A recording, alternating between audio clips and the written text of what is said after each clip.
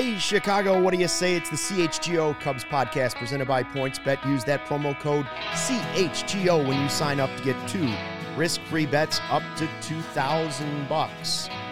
Luke Stuckmeyer back off the IL. Ryan Herrera back from press box. Cody Del Mendo, also a player to be named later in the Juan Soto trade coming up. Ooh. And our draft expert, Brian Smith, in from Bleacher Nation at Cub Prospects on Twitter. We are going to do a mostly heavy draft podcast today. Cubs are wrapping up day 2 of this wild, fast and furious Major League draft, and they have gone heavy on the arms. I didn't expect this. Brian, do you think this has to do with, we think they're going to be 8 out of 9 or 9 out of 10 pitchers? Right. Does this have to do with Carter Hawkins being a pitching guru a little bit, like having a pitching background, or does this have to do with just taking best player available, or is it something in between there? Yeah, I think it's probably something in between. I think it's too much of a coincidence that there isn't some amount of strategy involved. I mean, you don't go 8 to 9 pitchers by total accident. I think if you were looking to balance it out, you easily could have done that at a certain point, and they definitely feel good about their pitching infrastructure. But I also think part of it probably, there is a certain level of coincidence that it wasn't, 6 pitchers and 3 hitters or something like that.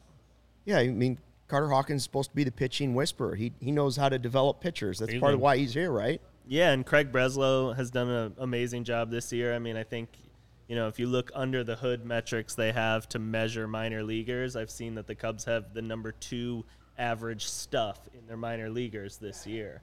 And that's up from like 26th last year. So they've made a huge jump in that department. And I guess they are now putting their money where their mouth is and investing in the players to match the infrastructure. Yeah, and that's like, we kind of talked about this whole narrative about the Cubs can't develop pitching or something like that. So they must have really good faith in like Craig Breslow and just what they're doing, that they're going out and spending so far 8 of their 9 first picks in the draft as as pitchers. I have to say, last night was like the first time I saw Cubs Twitter erupt in anger over the draft. God. Right. Like, I've never seen Cubs Twitter get angry over guys that we won't see for like 2 or 3 years, probably. Like I was like I was surprised. I was also like, oh, I can get into this. Like, we can yell and back and forth at each other about some guys that we all have never watched before if we really want to do that. But I don't know. It's kind of like what we all just kind of been talking about here. The pitching infrastructure was not great before, right? The last few years, and now the Cubs are really trying to fix that. I also don't blame people for being a little upset about not taking a position player, though, considering the guys that were there. But again, as someone that I don't watch those guys every day like a lot of the experts do. But to me, it's like we're at a point where I feel like we have to at least wait and see. If I think back on the last maybe 5, 8, 10 Cubs drafts, I think the pick that got people the angriest on Twitter like last night was Nico Hoerner. Nico was not somebody who was projected to be a top 50 pick. The Cubs took him in the first round, got him a little cheap, and that opened up the door to draft Brendan Davis a couple rounds later. And so I think, there's a little bit of that in play with the strategy they had with Cade Horton, which is going to allow them to sign a couple of those high school picks that we saw both last night in Jackson Ferris and then today in Naz Mule and the shortstop they took from California. Ferris was ranked as high as number 19 for prospects, and, the Cubs get him at 47 overall. So like you said, maybe they figure to themselves, there's no guarantee he's going to be there at 47, but you could be looking at anybody in there and say to yourself, well, technically we could get 2 top 20 picks if we slot down in that first pick and then leave it open to come up in the second one. So, I mean, the way it looks is that they got 2 top 20 prospects in the draft. Right. With the 47th pick. That's not bad. I think what people don't realize is these conversations are happening about dollar amounts as the draft is going. So, the Cubs, when they started to realize that they might go with an underslot player at 7, they were talking to high school pitchers, and they were probably, I think they said they had Ferris at the top of their board. I'm sure they told him, hey, $2.5–3 million is what you have coming. Like, you should not accept $1 less from anyone else. And so when other teams called him, he set his number, and that allowed him to drop. So there is a little bit of that game that gets played during the draft. Yeah, obviously it's easier to get a college guy to sign because what are their options, other than the rare Jeff Samardzija deal where you're trying to convince somebody not to play football or another sport, Kyler Murray. But it is interesting to see the way that all works. I think everybody else, most of us look at the draft. We don't know any of the kids. Unless you saw Horton pitch at the College World Series, the odds of you having seen one of these guys pitch live is almost zero, right? Like, if for the average fan, almost zero. You would have no idea who's really better, and you're just going by a ranking you see on a website, and if you don't see that guy or you don't know his famous dad, what are you going on? Like, I can't personally, again, if people want to be angry about the draft, go ahead. I just personally can't be. I don't know anything about any of them other than what I've read on a website. Yeah. And that's just being honest. I haven't seen any of these guys pitch. Right. Yeah, and that's when, I think people just take, mock drafts and rankings as gospel and stuff like that, when it's just, it's so much more of an intricate process than that. Like, you have no idea what's going on in the the Rangers moved up and took Kumar Rocker. Yeah, that's what I was going to say. That was the biggest shock of the draft. Like, he was in, the 30s of, prospect and he's got injury history. And then he gets picked number 3 overall by the Rangers. So it's he's got a high ceiling, right? I think people just, take way too much stock in what the experts are the experts for a reason, right? But just stuff happens when teams are considering their options and talking to players and all this different stuff. So it's I don't get the Cade Horton got so no one was happy about it for some reason. That's Cubs Twitter. No one's happy about anything, but I'm just dude, it's the draft, and there's players that aren't going to see the big leagues for a couple of years at best. Just relax. These guys, none of these guys are coming up to impact the team for a couple of years anyway. It's not.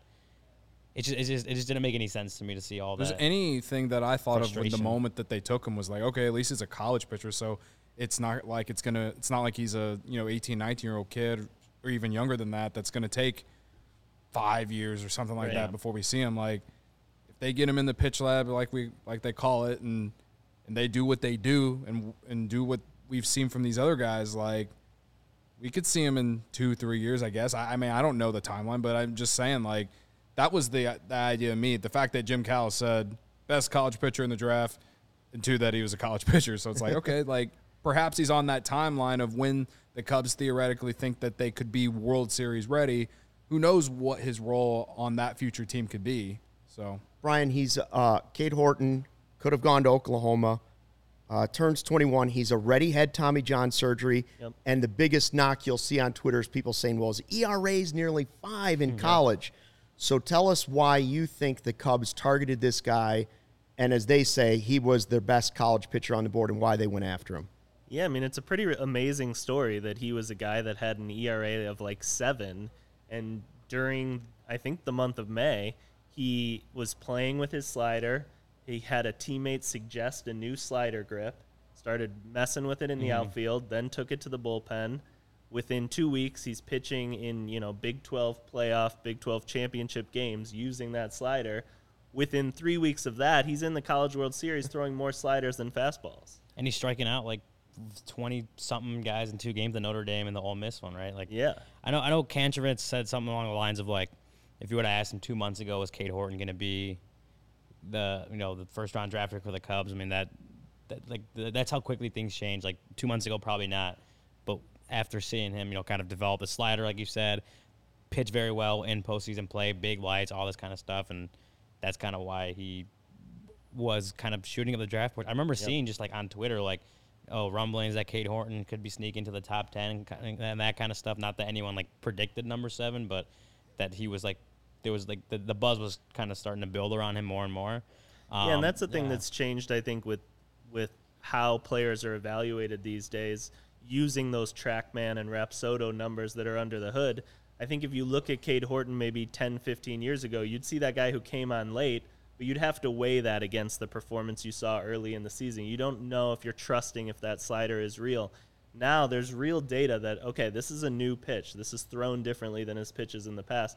And you can evaluate the stuff metrically instead of just using the scout's eye.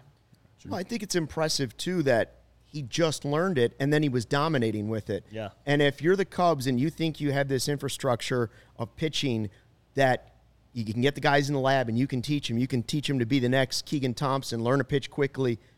If somebody's showing the ability at a young age to adapt and learn to do something that quickly, that's an impressive trait. You're not just looking at ERA and wins and losses and stats that might not mean anything. This is a guy who was still returning from Tommy John surgery, learned a new pitch quickly, and then was dominating at the highest of that level that he was pitching at very soon after all of that happened. So maybe the Cubs are thinking, if he can learn that slider quickly, we can also adjust his changeup quickly, right, and he might be getting to the majors quickly. And also, again, this is not an exact science. The Major League Draft is full of first round, second round, third round, fourth round failures. Look at DJ Hers, who's climbing up the Cubs prospect list. What is he, 8th rounder? Yeah. So don't think that the guy the Cubs are selecting 7th or 8th or maybe Mark McGwire's son in this draft couldn't end up being better than all the other guys they just took. That's just the way the baseball draft seems to roll out every single year. Am I wrong on that? No, I mean, the baseball is just that sport, maybe with hockey where we know less about the draft picks than we do in other sports. It's not always the best player available that gets drafted, so it can be a little funky. And yeah, I mean, I think the 4th round pick, for example, is a guy who's going to get a lot of money, and I think if it was a best player available draft, probably would have been taken 2 rounds earlier. I will say that the comparison, I assume it was Brett from the Bleacher Nation Twitter account last night, where he kind of used the NFL draft as a way to explain why the Cubs did what they did with the first 2 picks, as a way of like trading back. Yeah. And for someone like me and maybe even the average fan in terms of the MLB draft, like it kind of made sense, because to go up and take Horton, but then still get the number 19 overall prospect at 47, which in one way you can look at it, how did the number 19 prospect fall all the way to 47? I don't know, but kind of like what you just said, it's not always the best player available. Yep. It's also like, again, like maybe there's just not enough information. I don't know. Maybe it's because he was a high school pitcher. The comparison between using the NFL draft and how the Cubs in a way like traded back, to me it like made a little bit more sense. Yeah, I think that's a really good way it was Brett that laid it out, and I think that is what they did. They traded back not just to get Jackson Ferris, but then they also had some money to do the things they did today. So it was trading back to get 15 and 20, but also then to kind of move up in the 3rd and 4th rounds a little higher than they would have otherwise been able to. Well, I think when you look at Jackson Ferris, again, that's the pitcher they took from IMG Academy, 18 years old, 6'4", 195. I heard the comparison, and I love these comparisons because I know they're totally unfair. Right. But there isn't a fan out there that doesn't go, okay, who does he remind you of, Right. So the first one I heard for Jackson Ferris was, he reminds me a little bit of Clayton Kershaw. He's a little funky. Okay, if you got Clayton Kershaw with the 47th overall pick, like, you'll stop complaining about the draft. Right. Who does Horton remind you of? Yeah, I mean, I wrote today in my piece at Bleacher Nation that I think the upside comparison that I see for him is Dylan Cease. Oh, Dylan is that's what we were wondering yesterday when you tweeted that out. Yeah, very similar height, similar build, pretty similar direct delivery. And when Cease took off with the White Sox, it was when he started throwing his slider just as much as his fastball. He throws 40% fastballs, even though he can throw at 97. Throws 40% sliders. They actually kind of break similar, so I do see that comparison. Do I think that Cade Horton will ever have a half of baseball like Dylan Cease just had? Probably not, but that's the fun and dreaming of it. I mean, it's fun to watch just the different types. First of all, a team is always going to say, those were our top 2 guys on the board. That's who we were targeting all along, and we're thrilled nobody's ever going to come out and say, well, we were hoping another guy was going to slide to us, so we ended up with so-and-so. First of all, there's a clear focus on pitching. The one position player that they took in those early drafts, Christopher Pasiola from California, a shortstop, a high school kid. And I saw Niren on the chat. Can you show us the chat real quick? Well, Kevin, he was saying, would you trade? He's ready to trade these guys. Would you trade Jackson, Farrell, and Pasiola for Tucker Toman? Listen, that's it. No, I would not. I think. What about Juan Soto? Yeah, they could have the team. By the way, we also have Cubs just made their 10th round pick. Okay. 293rd overall. Brody McCullough, something like that. A right-handed pitcher out of Wingate University. 9 out of 10 pitchers. So you could tell what the Cubs were trying to do in this it's draft. It's the anti-13-14 draft where they went strictly sluggers, right? Yes. It's like the total flip of what they did the first time around on the rebuild, where they saw a change in baseball and they were like, we need hitters, we hit hitters. Obviously, the game has clearly changed, and now they're doing the opposite. I don't know if that's the only reason or if they think a lot of teams are doing it. Like, the White Sox were 4 out of 5 pitchers to start. Whenever I saw the Giants took a guy where I went to school, they had at that point they had taken all pitchers, and that was the 6th round pick. So I mean, I don't know where they're at now, but I mean, basically the point is that a lot of teams are going heavy on the pitchers, and like, I get it, man. Like, to me, it's like the more I think about it, the Dodgers do a lot of that, right? Where they just have like this assembly line of young arms who just come up every year, 1 or 2 of them, and you're like, where did this guy come from? And like, so to me, again, it goes back to, those first 2 picks and whatever. Like, if the Cubs are trying to use the Dodgers like blueprint a little bit, like, to me, that leaves me with some optimistic hope of hopefully you get them in the pitch lab and you can continue to do what you've done with some guys that we've already seen at the major league level, and we'll see what happens. I won't bank on all of them being serviceable, but like you obviously you hope those early ones do. I think the Cubs strategy in 2013-2014 was that you get hitters into the system, and because the success rate on hitters is going to be a little higher, and then you go out and you buy pitching, you trade for pitching. I think what's changed in baseball in the last 10 years is being able to get really good pitchers is not as easy as it used to be. I mean, Joe Musgrove today, for example, it came out that he's like getting closer to an extension with the Padres. That was a guy the Cubs might have targeted this offseason that's off the board. I think if you leave yourself saying, we need to go out and get an ace, that's going to be really hard to do. So you gotta develop that one internally, and then you can go get the other things. I think pitchers are also way more likely to be injured, so you better stockpile them. That's something we've learned, obviously, again, from this Cubs team going into it. Not enough depth. You say, well, they may have enough pitchers, Cody and then Hoyer, pretty much you go the whole rotation through has had something, almost. Stroman was hurt. Hendricks was hurt. Miley was hurt. Smiley was hurt. Mills was hurt to start the season. Ethan Roberts. I wonder if universal DH and getting rid of the shift has impacted teams thinking on hitters or pitchers as well, because the game is going to change that way too, we believe, in the future. And how will that impact future drafts? I don't know the answer to that, but I wonder if that's another little sidebar story to what seems to be happening around the draft this year. Yeah. Any thoughts on that?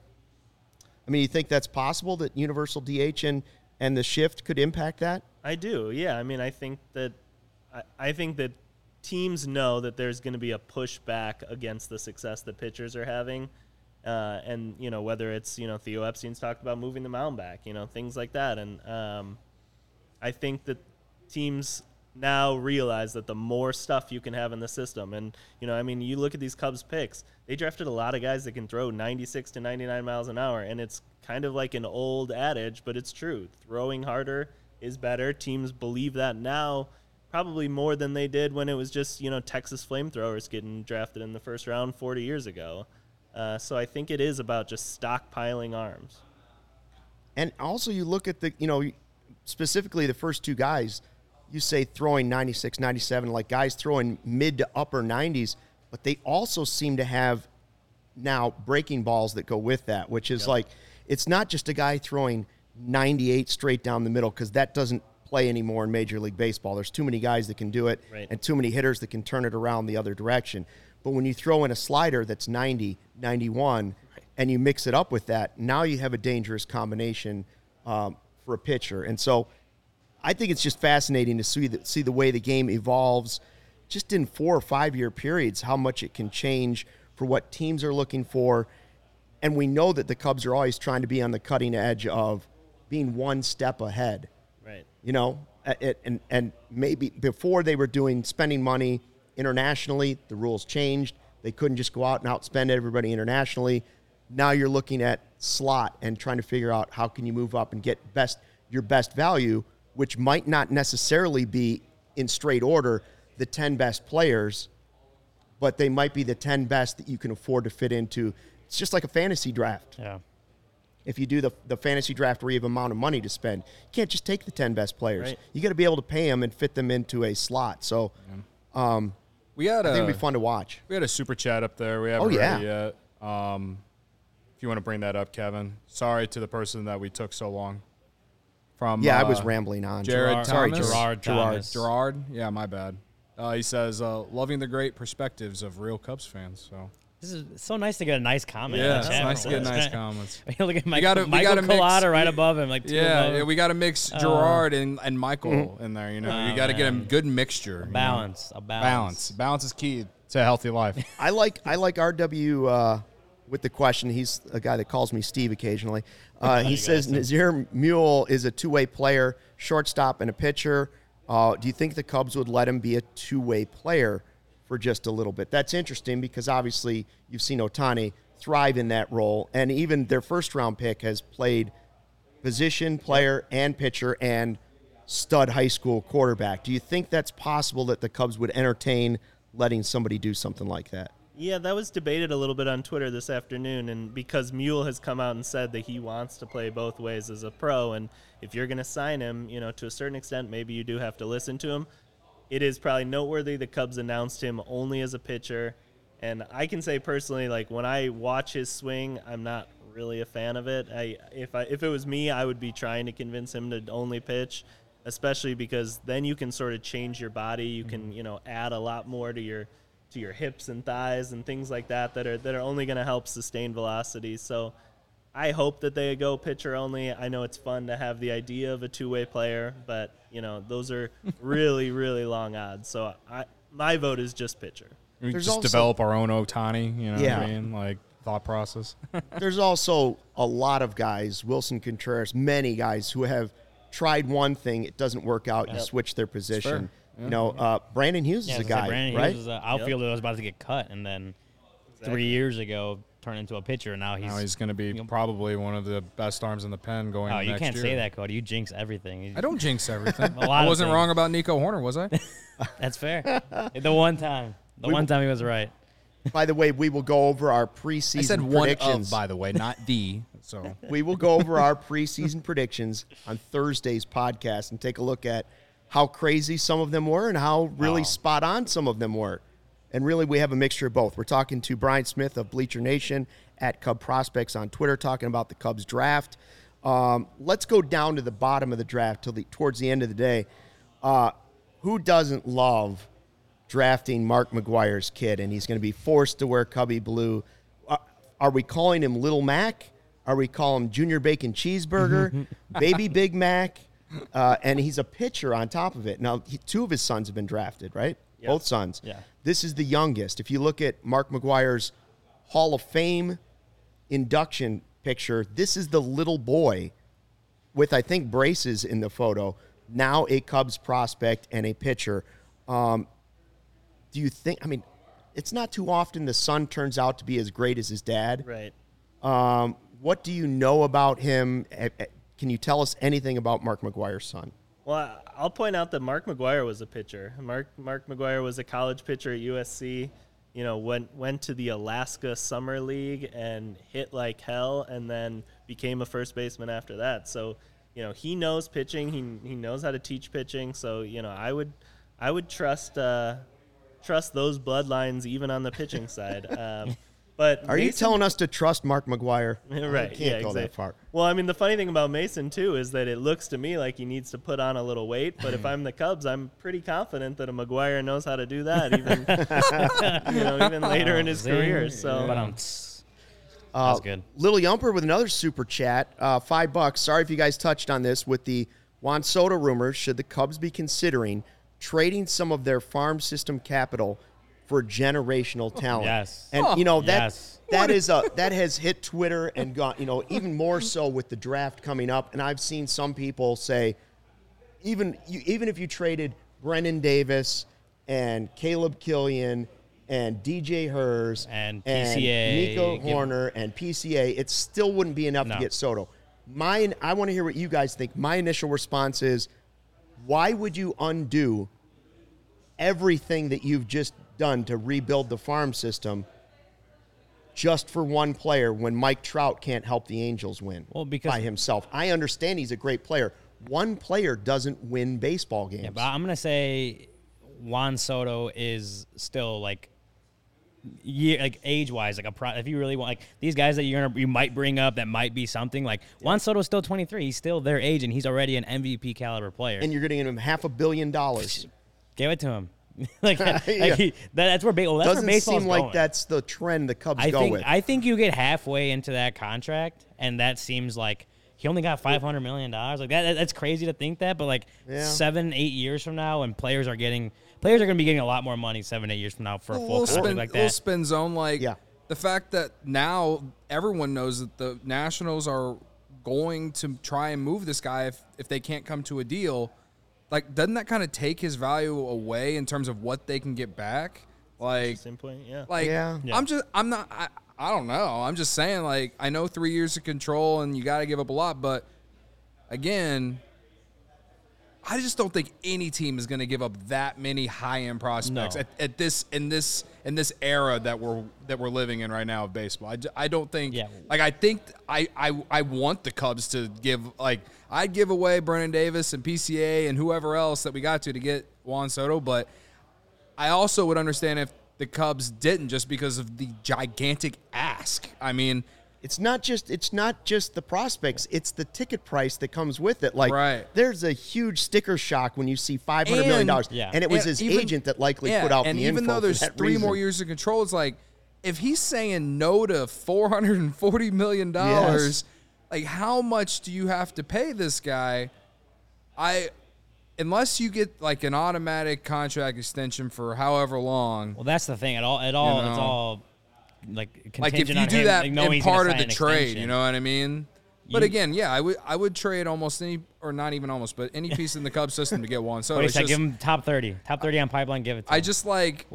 I just there has to be a line somewhere, and that's why I brought up with the public knowing now that the Nationals want to move him, doesn't that have to diminish some of that value of getting the true value of him? I think the thing that I haven't heard people talk about is the Scott Boras influence, and it's fair. I think if we look at the NBA, for example, when a top 10, top 15 player gets traded, what doesn't happen is the team says, we're going to trade him anywhere and we're going to just take the best return. No, what happens in the NBA?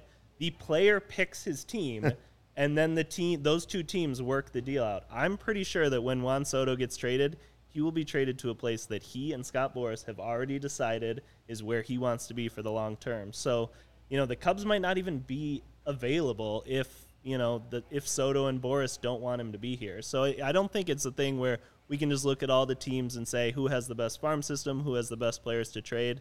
It's going to be a place that he picks.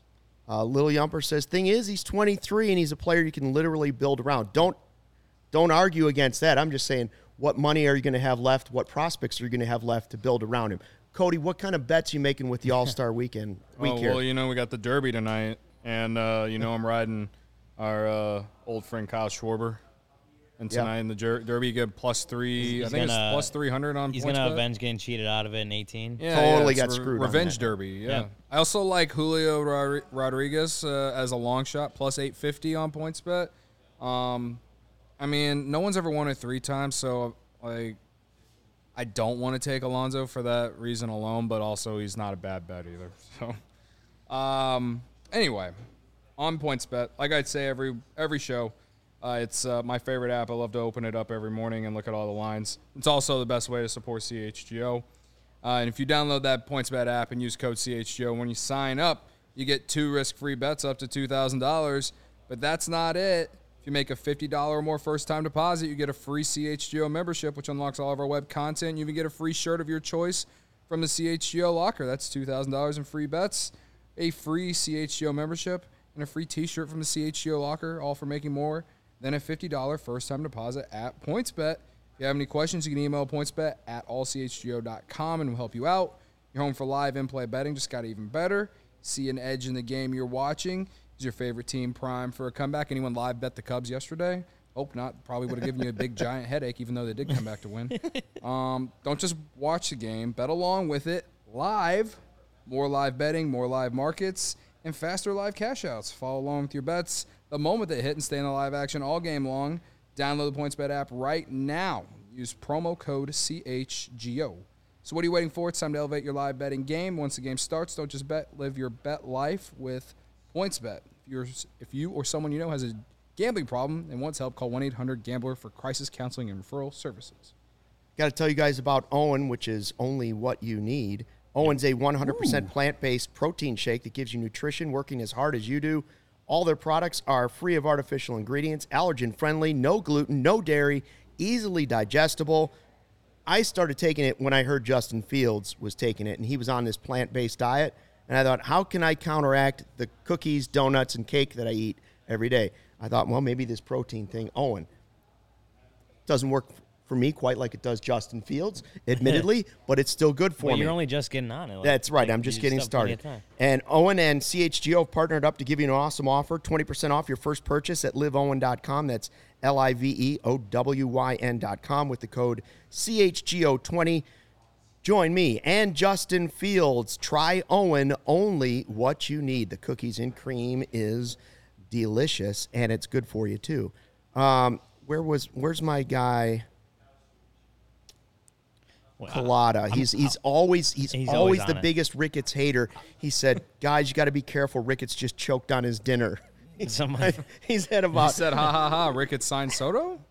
Yeah. I'm just kind of curious. Like, if you had to put a package together for Juan Soto, like if someone came to you and said, "Hey, like, what would you trade to get Juan Soto on the Cubs?" What would you trade, or what would the Nationals accept from you? How high would you go before, like? Yeah, what would be your top? Even if the Nationals like we want more, over under more, like Brian Smith of Bleacher Nation joining us from Brian Smith, yeah, Brian Smith's own GM cap.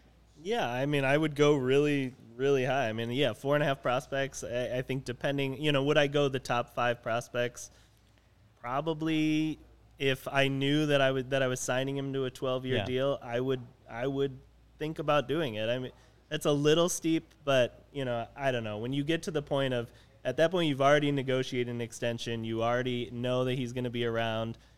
Are you really going to haggle between should I trade the 5th prospect or the 8th prospect or the 4th? Or the, if they can get him to sign and they believe that signing him is part of the process to rebuild another World Series team, I would not have a problem trading the top 4 prospects in the system. I think you also have to build that around Ian Happ or Nico Horner. Like one of those. I was going to say they're not going to take all prospects. They're going to want your best young major league proven player as well, or 2. And I also think we kind of talked about how Soto's already that prospect that work out. And he's only 23. Like a few years ago, Miguel Amaya and Braylon Marquez were top 3 prospects, and they still Braylon Marquez pitched once in the majors, right? But really neither of them have really made it to the majors yet. So if you're counting on guys like in the top 5 who aren't in the majors yet, when you could go out and get Juan Soto for him, I think that's a deal you have to take if it doesn't just completely bankrupt the farm. That's one thing that when you sell the entire farm, then that makes it tougher. But if you there's probably a level the Cubs would go to and that everyone else would go to. The Nationals are probably going to want more, and it's not going to reach it. It's going to bankrupt, and that's a deal you probably shouldn't make. Cody's laughing at Scott Crawford's comment. Is that who it is you're laughing at? Ortega and Hayward for Soto. It would hurt, but for the team, I would do it. Yeah, same. You'd throw in Andrelton Simmons, too. Yeah, I mean, okay, so RWB goes as far as this. Kevin Alcantara, Owen Casey, Brandon Davis, Madrigal, Jensen, DJ Hurst, Nelson Velasquez, Canario, Preciado. And I'm going to say, again, I don't think they'd even take that deal. They're going to want your best. They don't want guys that aren't proven at the major league level. They're going to want your best ones. But Steele, Thompson. They're going to want all three of those guys and maybe Seiya Suzuki too, and then your three best prospects. And, I mean, at that point, you know, the Cubs are already pretty darn far away from the World Series. Once you start taking away the better things they have at the major league level, at that point, then you're too far away from the World Series for something like that to be worth it. So it's a weird game where, at the end of the day, I doubt the Cubs are the pick. Mostly, as I said earlier, I don't think Juan Soto looks at Chicago Cubs, you know, maybe losing 100 games this year and says, hey, I want to be there. I bet he finds his way to a contender that will also meet that price tag. Just watch it be the Dodgers. It's just going to be such a huge price tag to meet. Like, it's like thinking about like what, like I think the Athletic put together like a really kind of asked beat writers of teams that like actually could legitimately have a shot at making a trade like that, and like just the price tag that they were putting on it was so steep, and they're like, most of them were like, I don't even know if the Nationals would take that. like that's how big it was. And like I know Sahad have put together, like I think Nico was in there, Justin Steele, for the top, like a bunch of the top prospects, and it was like even that seems like it's not going to be enough. But I think at the end of the day, the Nationals are going to figure out a way to move or find a way to sign him. Like they're just going to have to go up to that $500 million mark. I think at the end of the day, I don't know if they will. Like, it could all simply be like negotiating by Boris just to throw that out there and bring him back to the table. And just remember, I have nothing against Juan Soto. He could be the best player in baseball for a long time. It's not the NBA. It's not like having LeBron James or whoever you might think. Like, it's not 5 players. You need a full staff of players to get it done in Major League Baseball because the guy can only come up 4 times a game. Right. You can't win if he only bats 4 times. That's not going to do the rest of it. Like, if they're really going to trade him, they need to trade him, like, honestly, soon, because when I think about these other generational players who have these gigantic contracts now, like Mookie Betts comes to mind, and like that trade. I mean, Alex Verdugo's okay, but like I know the Red Sox won the World Series the year before, but like I don't. You think if they didn't want to pay him, they could have moved him and got just a similar type of value, right? That's how good of a baseball player he is. And now, you know, the Dodgers are going to pay him all the money. That, you know, don't get me started, but like that's kind of like if they don't move him, then you better get that deal done sooner rather than later, or else the amount of prospects or the amount of value you get back is just not going to be as good as it is right now. You know, as it would, like it won't be as good in 3 years as it is now, you know, because going into free agency. So, but I just, you know, with Boris, they never sign contract extensions, man. Right. So we know all about that. Yeah. So. Brian, I got a question for you. So let's say we get through this, what is going to be an awful end of the month, early start of August for the Cubs organization, depending on who you are. And they do trade Wilson and maybe Happ and a whole list of relievers, Robertson, all those guys. Where is the Cubs, in your eyes, where's the Cubs farm system now? Whereas, you know, like 13 and 14 after they went through it, like they vaulted to like almost the top of baseball or the top of baseball. Right. After this trade deadline, where do you expect the Cubs farm system to rank? How high up do you think they could go after this next group of trades happens? Yeah, I don't think they're probably going to crack like a top 3, because to be a top 3 farm system, you really need to have top 20 prospects, you know, at least one top 20 prospect. Cubs are probably outside that. I think they could absolutely, and I think to a certain extent they probably already are, somewhere in that 4 to 8 range in terms of farm system. And yeah, I think that's probably as high as they get this year. The problem is, you know, a lot of that farm system's far away, so like you're not going to trade those guys, and then in September you're going to start to see these top prospects come up. It's probably another year before a lot of the guys are starting to hit. So the prospects we're going to see in August and September in Chicago are going to be a lot of guys that are sort of fringe 40-man guys that they're trying to figure out, is this a guy we keep? Is this a guy we leave exposed to the Rule 5 draft? So it's not – I don't think the major league prospects that come up in August and September are going to give a lot of hope that the farm system looks good. People are still going to have doubts, but in a year, I think people are going to see that there's real depth there. What about DJ Herz and Jordan Wicks got promoted to Double-A over the weekend, and I remember last year when Wicks got drafted, there was a lot of talk that he could be a quick one, and with them both being a Double-A now, I mean, what surprises me the most is Herz getting there. Yeah. Like, where do you project him as far as next year for both of them, if Herz can even get up to the major league team next year? I feel pretty good about Wicks at least, but what about Herz too? Yeah, I feel similarly to you. I would say that I think Wicks could start games in Chicago next year.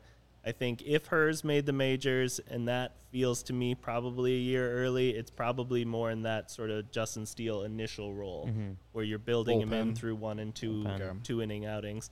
But I think he's a guy that's like born to succeed in that role. So I think it might be a similar thing that we had with Steele, where he has a ton of success as a reliever, and then you start to say, I don't know, should we just keep him in this role? And then the determination, is he a reliever or a starter, will probably be somewhat determined by the major league team's success. If they're having success, you keep them in the bullpen. If they're not, then you go back, let them try starting, and see what you have. Well, it's also similar to what with Keegan this year. Last year he was really good as a reliever. Little rocky run as a starter last year. I think he had a really good end of the year, like last game of the year. Came up, was like an elite reliever this year. Like started off this year elite relieving. Then me and Lou kind of were on the side of keep him here for a while, and then obviously that didn't happen with all the rotation injuries. Good thing we're not in charge. Becomes a starter. Same here. Has had some tough outings as a starter, which you expect as a guy who's still kind of trying to find his footing there. But I think he's already proven, like, at worst, he's going to be a really good multi-inning guy. Yep. And then that's when you can start. You give him this extended run as a starter. It doesn't work out. He's a really, really good bullpen arm if that's where he ends up. And he proved that for, like, the first 2 months of the year this year. And he was really good in that role last year, too. So I think if you talk about Herz or whoever, like, that is something that I could see the Cubs kind of keeping on doing as far as giving these guys a little bit of run, maybe even if it's early as a bullpen guy. You're not going to throw them in as a starter, but you do something. You see what you got there as far as if they can be a bullpen guy, and then you start building on that starting role. I think that's what they did with Steele, what they did with Keegan, and what they're going to do. I can see that being very often what they do moving forward. I totally agree. Herz, Wicks, Steele, Thompson, Jensen, whoever. Go through the list of young Cubs pitchers that they have. Do they have someone that stands out to you as a better shot at being a number one someday, or are they still going to be looking to find that repertoire in a guy that's number one, or do they have a lot of guys that slot in 2, 3 that could be really, really good, or really effective closers, or really effective bullpen guys? I know fans look at those lists and they say, well, it's depth, but do they have what the Nationals are basically looking for? Somebody that's this surefire number one starter at the major league level. Killian, whoever those guys might be, who stands out as the one that would have the best shot at doing that? What's funny is I think that the guy that stands out as the best shot at being a number one is Cade Horton. Really? I don't, and I'm not saying that I think that that's likely, but I'm saying that the other guys you mentioned to me probably don't have that high-end ceiling. And sometimes that's what you have is when a player's new, when a player's fresh, you see, like, with rose-colored glasses, the highest possible outcome. And then the more time you spend with them, you get that prospect fatigue, and it starts to say, maybe he's just a 3 or something. But I think that, I don't see that in Jordan Wicks. I think DJ probably doesn't have, he's probably not a guy that's going to pitch 6-7 innings, so I don't really see it there. Killian, you could probably talk me into it, but confidence is a little low in that department right now. I would say that Cade Horton has at least the fastball slider combo that gets you started in that conversation, and then it's up to the Cubs to build it from there. That's another question I wanted to ask, like with Killian.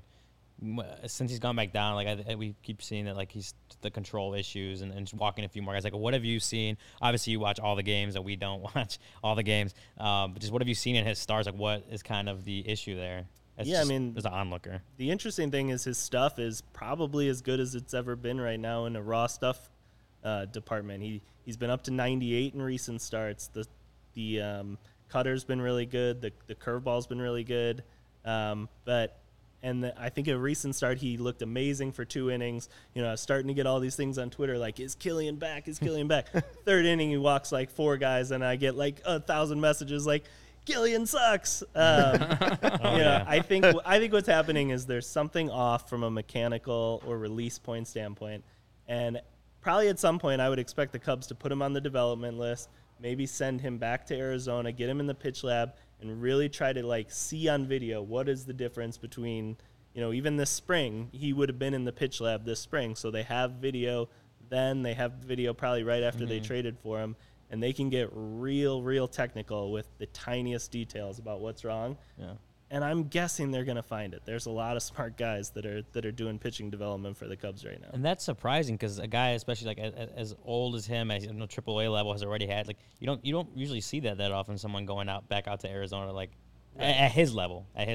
Yeah, and I mean this is a guy that walked like 12 people with the Giants last year, so it's very strange. Yeah. But the development list is a new thing that came into baseball last year.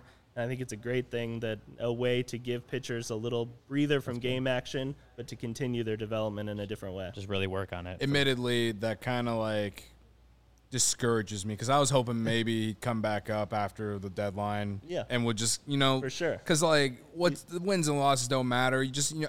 To me, just give me something to feel good about going into next year regarding him. And even right now, there's still some good. Obviously, as the stuff, it's just the command has been a struggle, but also like that was the one thing everyone said that he was really good at. So like, I'm with you. I don't understand that issue, but you know, for the Cubs, it's not really the Cubs' sake, but like they are in a position where they can take more time on him.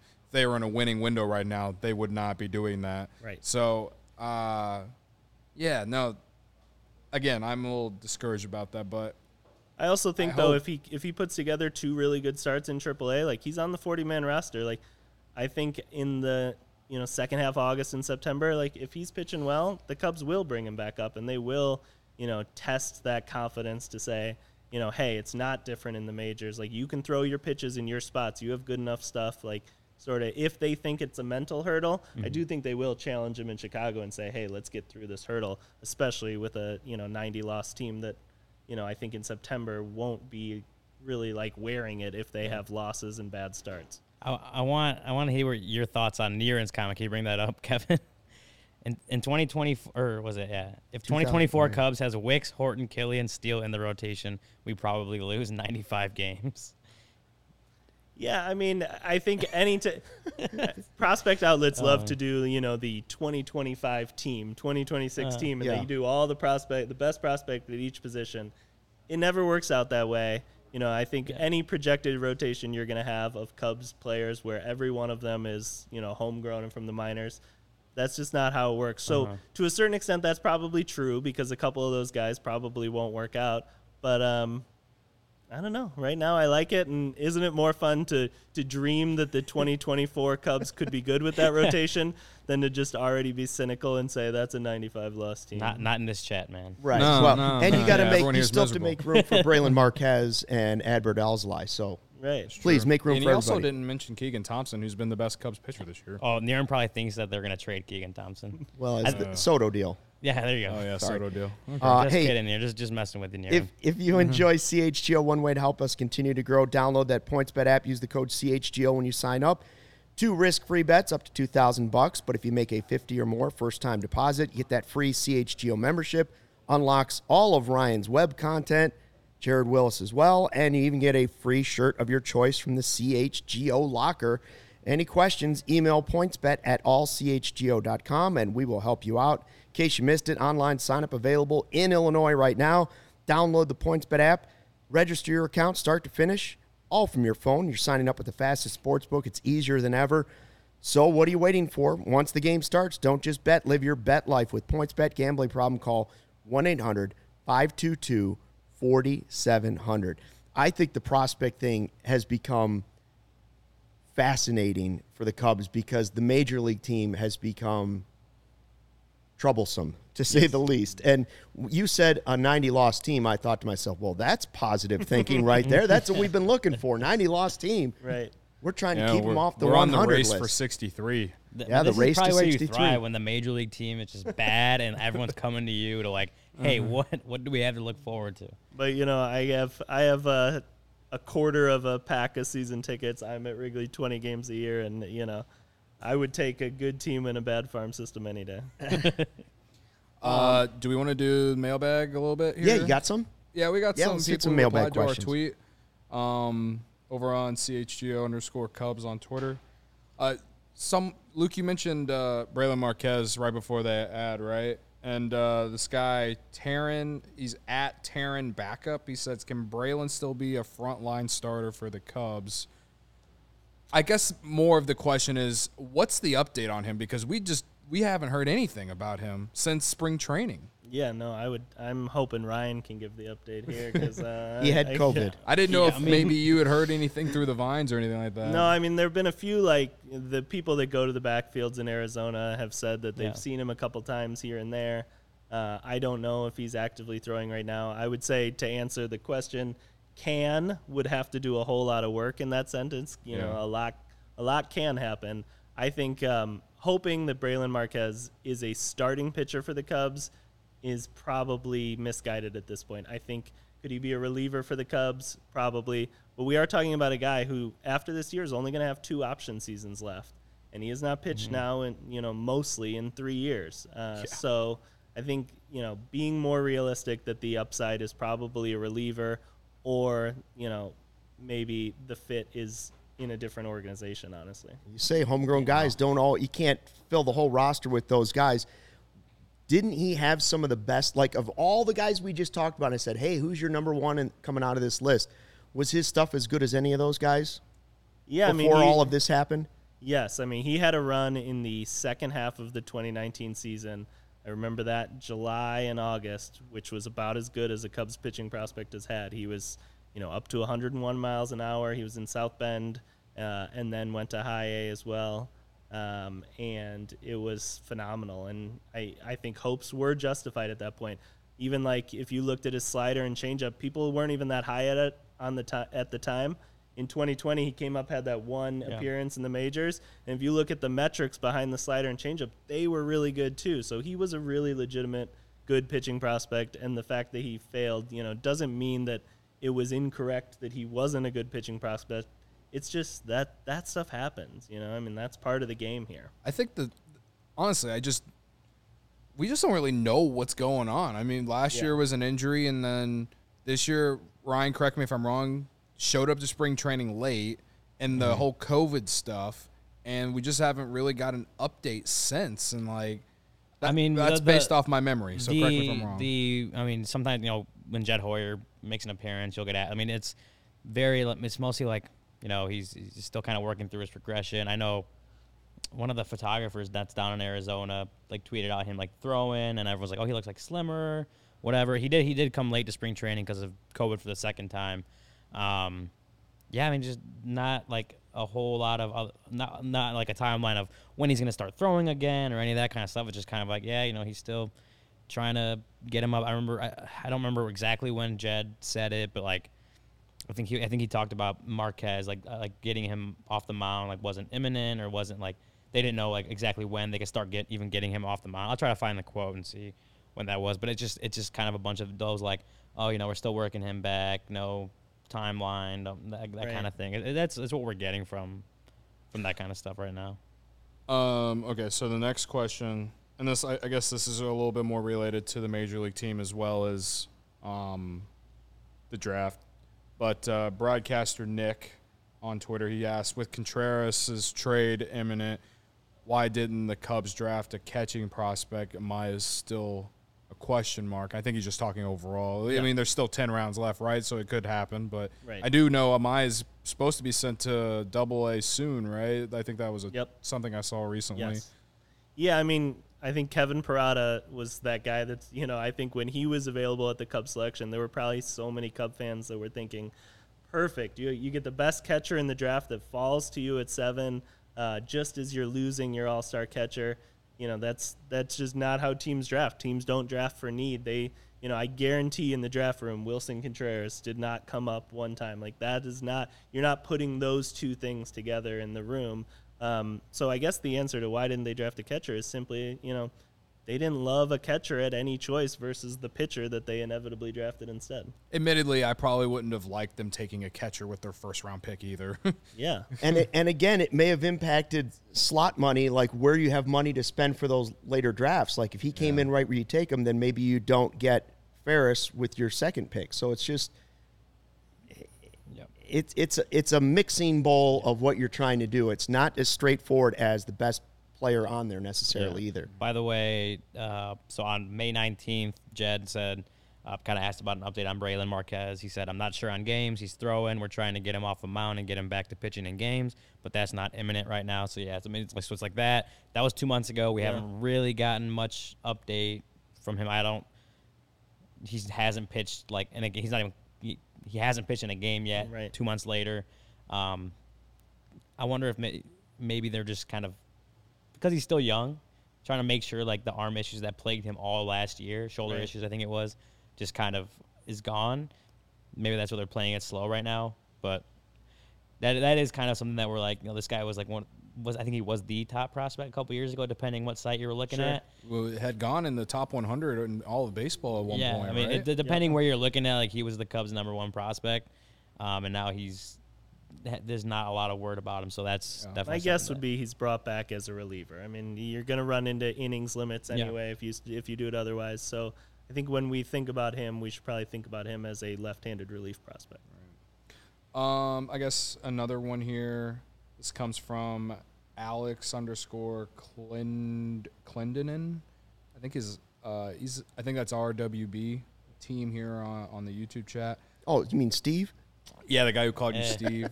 I'm kidding. I guess We we love can him. relate this to prospects too. But what are some trade packages that the Cubs could possibly get for Contreras, David Robertson, Ian Happ, and the rest of the guys that could be traded?